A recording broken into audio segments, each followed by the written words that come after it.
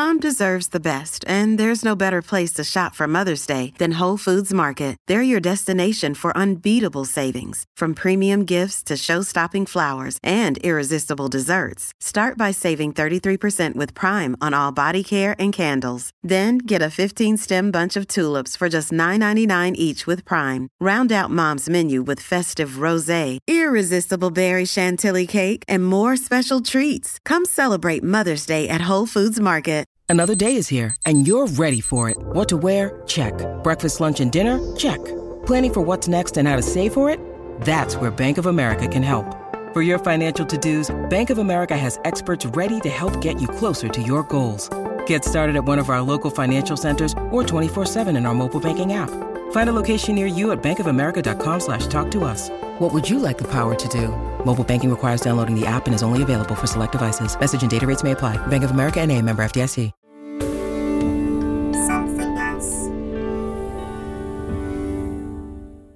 Welcome, lovely people, to Out to Lunch, the place where the glitterati join me for several courses of fantastic food and we shoot the breeze. My guest today is a stand-up comedian and a radio and TV presenter. He's hosted the MASH Report on BBC Two, Newsjack on Radio 4 Extra and the News Quiz. Yes, topical news-based comedy really is his thing. Over plates of fabulous Mexican food, we explore why there are so few right-wing comedians, talk about the benefits of being angry, and my guest finally explains why he decided to do a bunch of political gags at a charity gig that so infuriated the audience he was pelted with bread rolls and booed off stage. It's the brilliant Nish Kumar. That does include the Home Secretary, Bridget Patel. Indeed, yes. Every Asian kid's least favourite aunt. So for this episode of Out to Lunch, I've come to not far from London Bridge. Nish Kumar loves his food properly. He goes to restaurants a lot. He's a bit nerdy when it comes to it. And I wanted to bring him somewhere that was going to impress him. So we've come to Santo Remedio, which is a Mexican restaurant, by which I mean proper Mexican. Edson and Natalie, who own it, are from Mexico. None of your Tex-Mex, Americana stuff. This is tacos, tostadas, moles, the whole thing. It's really good. And I know that because I reviewed it when it first opened in 2015. And it knocked my socks off. So my socks are on and ready to be knocked off all over again alongside Nish's. Let's get inside. Nish! Hey, how are you? I'm very well. Nice to see you. Have a seat. So Nish, welcome to Out to Lunch. Thank you very much. Now, people do this podcast for various reasons. Yeah. Some do it very flatteringly because they like my restaurant reviews, want to, have that chat. Yeah. Kathy Burke wanted to do it because she was besotted with my late mother. Yeah. I've been reading up on you and listening to stuff, and I'm pretty convinced that the reason you're here is for lunch. For lunch, yeah, 100% for lunch. But food, proper food, it's part of the family law. Oh as my well, God, it's everything. The whole structure of my life is where are we eating next? As much as anything, it's part of the family business because my grandfather ran curry houses. His final job before he retired was running a proper greasy spoon. Bacon, sausage, egg. Bacon, sausage, egg. And so it really is, I feel, the dream of multicultural Britain is you come here, you open into you work hard, and then you open a greasy spoon. And you open a greasy spoon. And you come up with a menu where every dish is numbered so that the customers can come in and say, I'll have a number 7, please. So this is Natalie. Hi, Natalie, how are you? One of the owners. Oh, lovely to meet you. Lovely to meet you. Welcome to Santa Radio. I have heard you talk about the poppadoms that your grandmother, I think, used to make and throw in. So I think we should get some. Is it totopos? Totopos, yeah. So they're the crunchy corn tortilla chips. Amazing. We have with salsas, which we bring to the table usually, and then guacamole as well, which you can have with or without grasshoppers. With grasshoppers? With, surely. With grasshoppers. Yeah. Are you drinking? Why not? Well... What are you going to have? Actually, I'm going to be slightly boring. Is it a horchata? Horchata. Horchata, which is non-alcoholic. I really like mezcal, but I don't know a huge amount about it. They're made from an agave plant, like tequila. The heart of agave is roasted, so it gives it quite a smoky flavour as well. But that's definitely one of my favourite, Chilean Mango. I'll have one of those, please. Thank you very much. It's 12:22 on a Wednesday, and Nish Kumar is hitting the mezcal. I'm going to get a very angry phone call from my mother when this goes out. Oh, really? Yeah. Excellent. And then if you look at the menu on your left, I think I have to point this out, the pricing. Nish Kumar, live at the Apollo, made a point about dish prices. Do you want to comment on this? Or It was around 2009 where people stopped putting the currency on menus, and it would just be the numbers. And you got some good material. I got some good material out of it. Yes, I could see 8.5. Yeah. It's not real money. It's not real money. It's a number. It's just a number. So is there anything you've particularly got your eye on there? Well, I've always got my eye on soft shell crab. Yeah. So one of those, I've always got my eye on pork belly.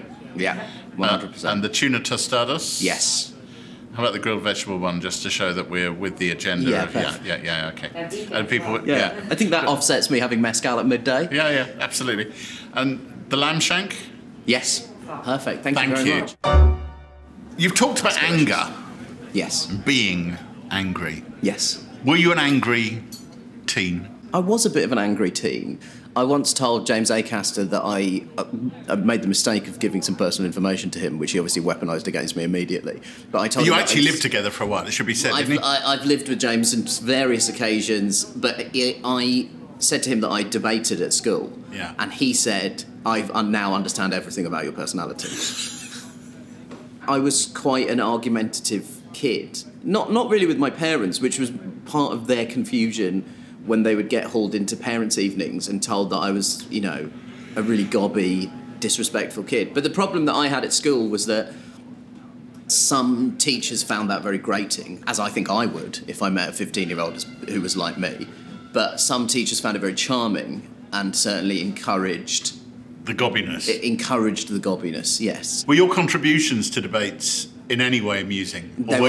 They were only amusing. I did debating competitions when I was at school. Whatever the subject was, I would try and thread an argument together, and then I would punctuate that argument with jokes, because that was the most interesting thing for me to do. And if you look at what I do now in my whole career, that is effectively all I do, is I try and thread an argument together, and then I try and make sure that I pack it with as many jokes. Was there a jokes particular debate where you worked out that the audience was laughing and therefore they were going to vote for you over the opposition? I think the Goodfellas of comedy, as far back as I can remember. Really? I wanted to be funny, yeah. Is that not literally the first line of Goodfellas? As far back as I can remember, I wanted to be in the mob. No, there's a discussion about why the noise is coming out of the boot. Oh, yeah. And they investigate and then put an end to the noise in the boot, which is as PG a way of describing the opening of Goodfellas as I can. And then there is a sort of... a crash zoom onto Ray Liotta's face. And as far back as I can remember, I wanted to be a gangster. But for me, everybody needs a bad influence uncle in their life, and I certainly had a bad influence uncle. What was his name? Raj. And did Raj literally say, slip you Derek and Clive albums? No, he bought me a Simpsons VHS when I was 5 years old. Right, that's it. And that was it. My mother has blamed a lot of people for my career, right, but she should probably start with her own brother. Thank you. Great. So how do I pronounce this? Horchata. And describe the contents of it to me? So horchata is a refreshing drink made with rice and cinnamon, and it's like really popular soft drink. And you've got a glass of mezcal. And what's the correct way for me to consume this? Normally you serve it with orange and with chili salt. So right. Sip it and have a little bite of the orange with the chili salt, another little sip. I don't know how you would prove the existence of God, but I feel like chili salt would be a pretty good place to start. No, I think as a die-hard atheist, I'm with you there. Oh, we've got things to eat. Oh, here we go. Here is your guacamole with grasshoppers. Wow. This is the salsa verde with tomatillo. Oh, great. Cheese. And this is the salsa roja, which is roasted tomatoes. Oh, fantastic. And red chili. And I'll bring you some more. Okay, that's great. I'll shove that into the middle. So when we're talking like sort of 1995 to 2000, when you were 10 to 15, whatever, were there any role models for you to look at? Yes. Any brown people, yeah, Indian people? Very specifically. I mean, the most important thing that happened to me really was the start of Goodness Gracious Me. That's the most important thing that happened in my entire career, really. I mean, the funny thing about Goodness Gracious Me that I don't think everybody really clocked was the appropriation of Peter Sellers' intensely racist depiction of what it was to be. It does all that coding on you, whether you know that that's a reference or not. I mean, we were too young to understand what was going on, but for my parents, it must have been sort of vaguely thrilling from this immediate use of the title to the theme tune, it's all reappropriating stuff that Peter Sellers did. Goodness Gracious Me was the catchphrase of one of his Indian characters. The song is a song that he recorded as one of his Indian characters with a sort of generous dollop of boot polish on his face. And the fact that they were immediately saying, we have now taken back, if I may borrow a popular phrase from British politics in the last 5 years, they've taken back control of why people are laughing at them. You can almost use that phrase without me actually flinching and having a kind of gag reflex. It's great, isn't it? So good. Was it a kind of family appointment? Did the whole of the entire family... Kumars just sort of stop, right? My brother and I were given special dispensation. You know, when we were kids, honestly, my mum would shout from downstairs, everyone come quick, there's an Indian on the TV.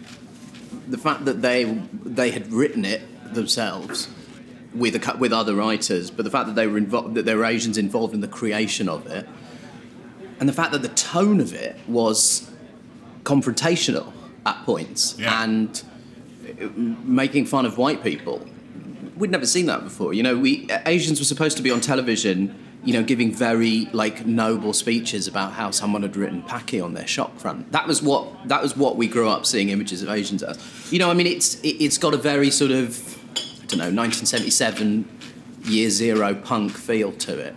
I don't think it's a coincidence now. All of me, Ramesh, Sindhu, there's all of these Asian comedians that are on TV now. We are all the children of Goodness Gracious Me. Did you experience a lot of racism in that part of South London? I grew up in Croydon, and to be honest with you, Croydon is much maligned, often by me. Croydon is an incredibly multicultural place, and actually, the first time anyone was racist to me, the guy's mum was half Indian, and so I remember my mum kind of explaining, like, this guy's going through some stuff. Like, it's not. I don't think you should take this personally. But then when I went to school in Orpington, it was a slightly different feel. Like, it was less diverse. The racism in the streets started happening a little bit. I sort of felt that there was a general consensus that those people were in the wrong, and we accepted that if you used racist terminology, if you hurled racial epithets around, you were morally in the wrong. Then after 9/11, there was a sort of shift in tone, and after 7/7, there felt like there was a shift in tone, and it felt like multiculturalism had gone from being something we should celebrate to something that was a problem to be discussed. What we see now is a kind of backsliding. You know, now I was about to say I like to try and keep a linear structure, but where are we now? Well, we're now in a place where somebody who uses racist language in a newspaper column is the Prime Minister. I can't help but see that as a regression. You know, if somebody had used the language that Boris Johnson used in his Telegraph columns, there would have been some sense. Bank robbers, watermelon smile, pickaninnies. This is all Googleable stuff. Something has definitely shifted. I think the thing that I see is that it's really, really complicated now. Yeah. Because where it was very clear where we were, now they'll go, yeah, but what about Priti Patel, his Home Secretary, and what about Rishi Sunak, his Chancellor? And if he was really a racist, he wouldn't... And you go... Yeah. You know, the idea of political blackness now can feel slightly clumsy. We've got other things. Oh, great. We can keep picking at these while I throw food on the table. I am a food professional. So here are the tuna tostadas. Oh, yes. With chipotle and mayo, and here are the vegetable tostadas with a yucca santa. Amazing. Dressing. Thank you so much. That's great. Yeah, I just think that there was a useful idea in the 80s that there should be some solidarity between people from different ethnic backgrounds. It would be useful to see a bit more of that. I think as a community, now we have to decide whether we're going to continue to fight and stand up against racism, or if we're going to become apologists for it. Do you think the people who've gone into government are apologists for it? Anyone who stands by the Sewell report, which was that Britain is not institutionally racist, and did so on some fairly dubious grounds. I think anybody standing behind that is doing a disservice to ethnic minorities in Britain. I absolutely believe that. That does include the Home Secretary, Priti Patel. Indeed, yes. Every Asian kid's least favourite aunt.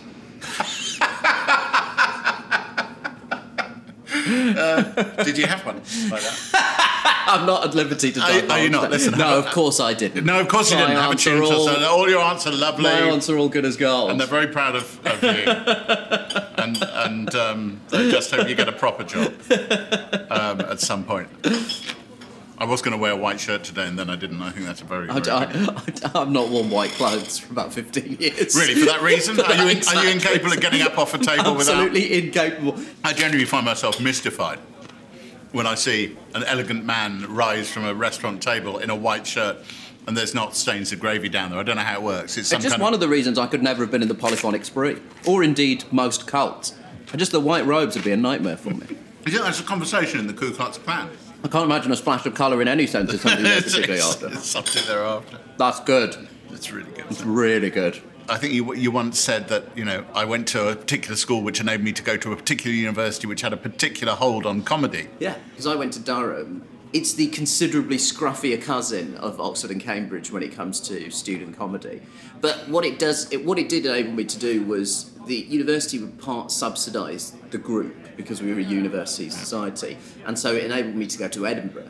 Do you remember the first thing you wrote and thinking, actually, that's a proper sketch and it's funny and it's got the narrative beats of the stuff? One of the things that my grandfather and I used to do was watch Humphrey Bogart films, and I wrote a kind of sketch that was kind of a parody of a film noir thing. I can't really remember all of the beats of it, but it was the first time I remember thinking, I've managed to get the beginning, middle and end of this and get all the jokes in. That was the first time I was like, I think I managed to get the sense of where it's going. Where it's going. Were you writing with someone or was it just by yourself? We would write stuff alone and then bring it to the group. Right. And so if you show yourself to be a nice person who I like, I will dig my claws into you and never release you. So is there a basement in your house with lots of people chained to the radiator? Because back in '97 they wrote a really good 3-minute sketch. I was in a sketch group with Tom Neenan and Ed Gamble. And so Tom Neenan is the co-head writer with Tim Telling on The MASH Report. And he and I were in a double act together for years, and we've continued to work together. And Ed Gamble and I lived together, and I was best man at Tom's wedding and will be best man at Ed's wedding if COVID ever allows it to happen. But my mum's just like... Can you get some new friends? The fact that Tom and I have managed to work together this long without him snapping and murdering me in my sleep is a real testament to his enduring patience, I think. This is a side question. Is there some kind of accommodation agency where comedians can... find flatmates? Yeah. Because you do all end up living... Badil lived with Skinner for a while. If you do stand-up particularly, and you live with people who have actual 9-to-5 jobs, you end up never seeing the people you live with because the hours you keep are just so wildly different. And I think that's why a lot of comedians end up living together. Okay. Yeah, so, you come to the end of university and you suddenly think, oh, shit, there's the world. I just started doing various office jobs.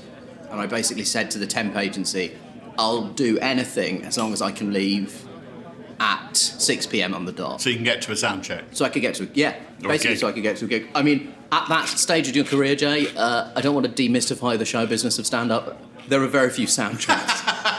You're largely working in rooms where the microphone is a piece of set decoration more than it is an actual necessity. Because they can hear you at the back. Yeah. If they want to. The back is very close to the front. The back is close to the front. And you turn up in the pub, and the escalating horror you feel when you realise there's no separate room, and the gig is going to happen in the pub, and the people in the pub do not know a gig is about to happen. Oh, God. Where did it start? What was you'd done sketch comedy in Durham, but... I started doing stand-up in Durham as well. Ed Gamble, who just was more aware of everything in comedy, where, he kind of taught me... a lot about what the actual mechanics of comedy were. Ed and Tom were definitely more aware. I just knew that I liked it, but they had done like a little bit of research into what a career might involve. And so Ed had sort of... So I love this, because, there's obviously careers advice at university, but actually in your case, it's Ed Gamble and Tom, your mate Tom, saying, come in and have a sit down and we'll take you through the career structure of being a feckless stand-up comedian. And do you remember what the first fully formed joke was? I remember the first thing that I had that was like a sort of proper routine. I love Durham very much as a city, and I'm not saying that this is like a particularly Durham-based practice, but a few times cars would drive up and people would just shout racial abuse at you and then just drive off. Once a guy did it, but his car didn't have automatic windows. So he had to wind down he had to slow down the car, pretty much grind it to a halt, wind down his window, then shout what he wanted to shout, and then wind the window back. I mean, obviously we don't condone racist behaviour, but he was putting effort. The sort of physical comedy of acting out him winding the window down, that was the first thing I did that I thought, oh, that's a routine. When did the fear go? Or does it never go? I mean, doing live at the Apollo, I've often wondered about the disorientation of trying to come through that screen which says live at the Apollo, and they're pumping dry ice at you, and there's 3,500 people or whatever in the Apollo, maybe it's slightly fewer than that, and the lights cutting through it, so you are literally blind. Yeah. Is it still terrifying? Yeah, it's always terrifying. All that happens is you just get better at managing the fear. When you first start, for the first 2 or 3 years, your whole day is the gig. When you're like gigging 3 or 4 times a week, there's a difficult point where it's ruining half your week. And then what starts to happen is you realise that you're thinking about the gig later and later in the day.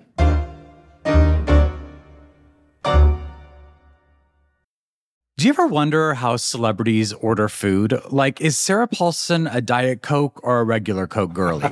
Some peasant Coke? No. Or how does Sofia Vergara order a pizza? No tomatoes. I cannot eat tomatoes. Yes. Are you cool with mushrooms? Not really. Okay. If these are the details you need, and I know you do, I have the podcast for you. I'm Jesse Tyler Ferguson, and on my podcast, Dinners on Me, I take some notable friends of mine out to dinners in Los Angeles and New York City. Listen wherever you get your podcasts. That thing was delicious. Oh, we've got something else coming as well. Here's the soft shell crab. Right. I've never said no to a soft shell crab. No, of course. Why would you? Why would you? These are the pork belly tacos. Excellent. Wow. So I've got avocado on my jeans. I know. I'm not proud. Did the MASH report come out of nowhere, or was it something that... Because was Tom Neenan on that before you, or were you on it together? Or? No, what happened... The BBC put this kind of call out, as they had done. People had done it in some form since I'd been doing comedy, but they said we want a sort of Saturday Night Live or The Daily Show style late night comedy show. The MASH report was the last one to be filmed, and the reason it was the last one to be filmed was that they could not find anybody to host it. And they kind of wanted someone incredibly famous, and all of those people sort of said no. Oh man, that stuffed shell crab is insane. So good. Very good, isn't it? That is incredible. So the soft shell crab is with slaw, jalapeno and mint mayo. Wow. And is battered in very good ways. Because I'm making you talk, that's the only reason that I'm actually one taco ahead of you at all points. So I'm on the pork belly one, which is with the tomatillo salsa, and it's got ground down pork scratchings over the top. And then I'm generally of the view that most things are improved by the addition of pork scratchings in some form. There's pork scratchings on the top. Do you know who the people who turned the job down are? No. I just know that they were more famous than me. So they did these 3 pilots. We did our pilot. We had a really fun time making it. And You had Rachel Paris. And was Ellie Taylor, Steve and Allen. Yeah, so to be honest, a lot of the core team, certainly the core team that are in every episode, the 2, Steve Allen and Ellie on the news desk, and then me and Rachel, we were all involved, and Tom Neenan came on immediately. We all had a very good time, and at the end of it we said, that was fun, I suspect we'll never see each other again. Because those shows never got made, really. There is this whole thing about when it got, well, people say cancelled, but which really means a television show just didn't get recommissioned, and this happens all the time. Yeah. But that it was because of the fact that you were all left-wing, commie, seditious bastards. I mean, right-wing comedy. Simon Evans attempts it But anybody who doesn't know Simon Evans should listen to, because his material is very, very good. Very funny. And comes to a certain place. But even he, I don't really think his heart's in it. It's basically centrist comedy. Well, he's, I mean, I don't know, libertarian. I certainly think that it's not, I guess, explicitly conservative. I mean, Jeff Norcott, who was on the show with us, is a conservative voting comedian. But there are very few of them. What do you think that is? Is it just the thing that comedy, there's nothing immediately comedic on the right? We've had a conservative government in this country or at least a conservative majority in coalition government or an outright conservative government for 10 years. You know, the thick of it was an explicit attack on the spin machine of the Labour Party. You know, and I don't remember at the time anyone going, well, where is the attack on the... Yeah. You know, everybody accepted that it was a brilliant comedy and it was satirically valid and it was targeted at the government of the day. And I think if right-wing people want more comedy, they should get worse at winning elections. Another dish is arriving. How are you doing for appetite? So this is the lamb. Oh, wow. So this is a huge lamb shank that's falling apart. Yeah. Just falling off the bone. That's incredible. The Lord Taverner's thing, I do have to talk about it. Of course. Seems like it was, in many ways, an absolute gift. I mean, I'm sure it wasn't necessarily that much fun. You know what? And I'm sure you've died before. Yeah, of course. Hundreds of times. Did you Google? Did you know? I've been to the lunch before because I love cricket. Because there are certain stereotypes about South Asians that we're all legally obliged to uphold. Right. So okay. I do love Indian food and I do love cricket. I mean, I'm not saying you called it wrong because everything you were talking about was a brilliant line. I should have known this would happen when I agreed to do a set in front of people who colonised my ancestors, and then some bloke in the audience shout back, "That was ages ago." That was ages ago. That was ages ago. Which is actually comedy gold. It's very funny. It's very funny. I mean, we can split hairs about how long ago 1947 really. If you knew them so well, did it take you by surprise? Bob Dylan is older than the nation of India. But I looked out in the audience, I knew the kind of crowd that was there. The one thing I've not really talked about before is that just before I was on, Harry Redknapp was on. And Harry Redknapp was was being interviewed about something. And he sort of made a joke about tax evasion. And the audience really laughed at it. And in my head, I was like, you're fucking getting the political material. Okay, so this is interesting. So basically something happened which made you think you're a bunch of tossers and I'm giving you my worldview because you need it. I just thought, if it's fun to make a joke about avoiding taxes in a room full of people that are very wealthy, and it's a charity gig, I'm not getting paid to be there because I believe in the charity and it does really great work.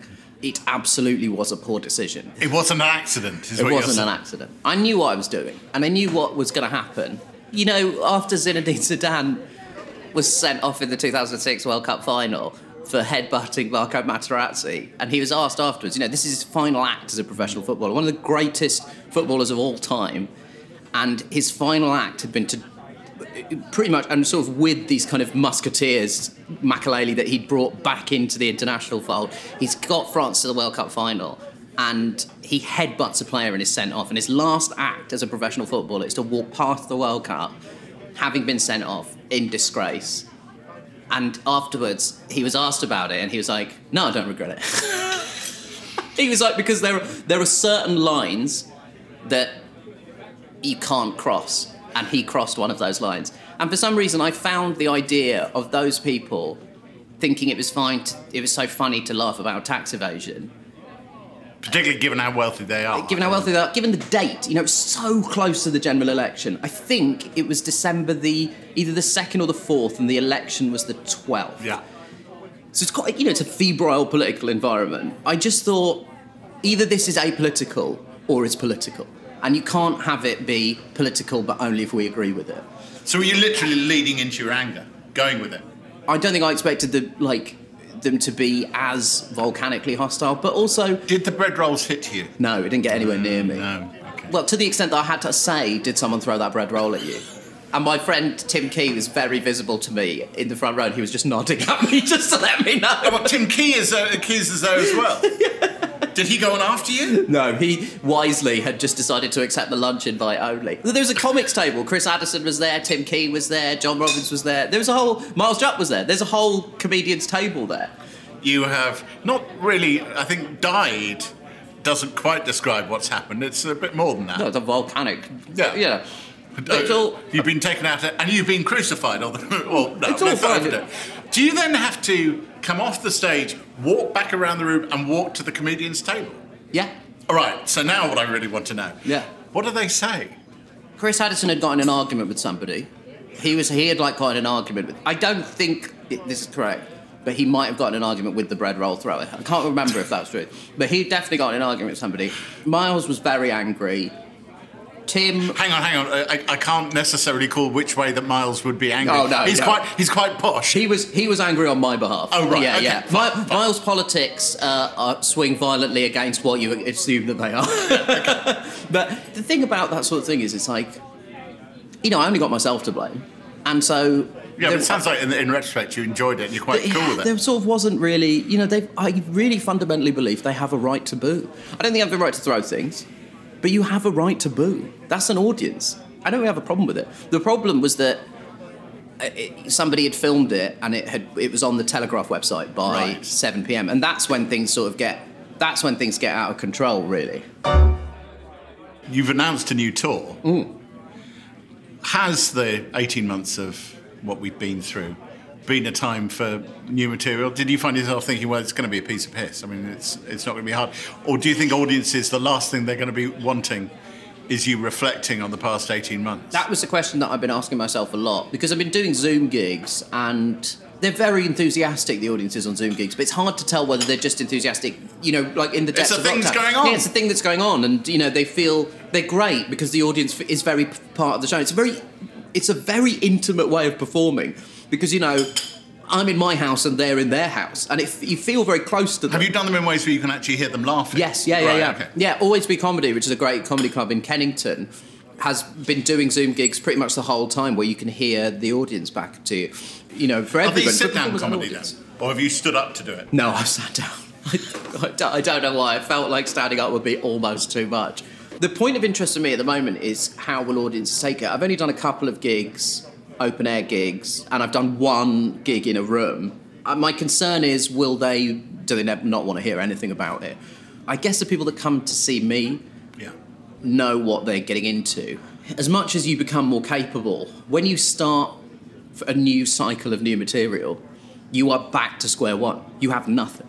I mean, it's a kind of extreme example of it, but the Jerry Seinfeld documentary that's just called Comedian is about him starting from scratch after the show ends. So he does the show, and it just sort of follows him around comedy clubs in New York, starting from scratch. Now, because it's Seinfeld, he has hundreds of millions of dollars in the bank. The stakes are not quite the same, but it's a very, very good account of the cycle of how a comedian starts coming up with material. And that's where you've been over the past few months?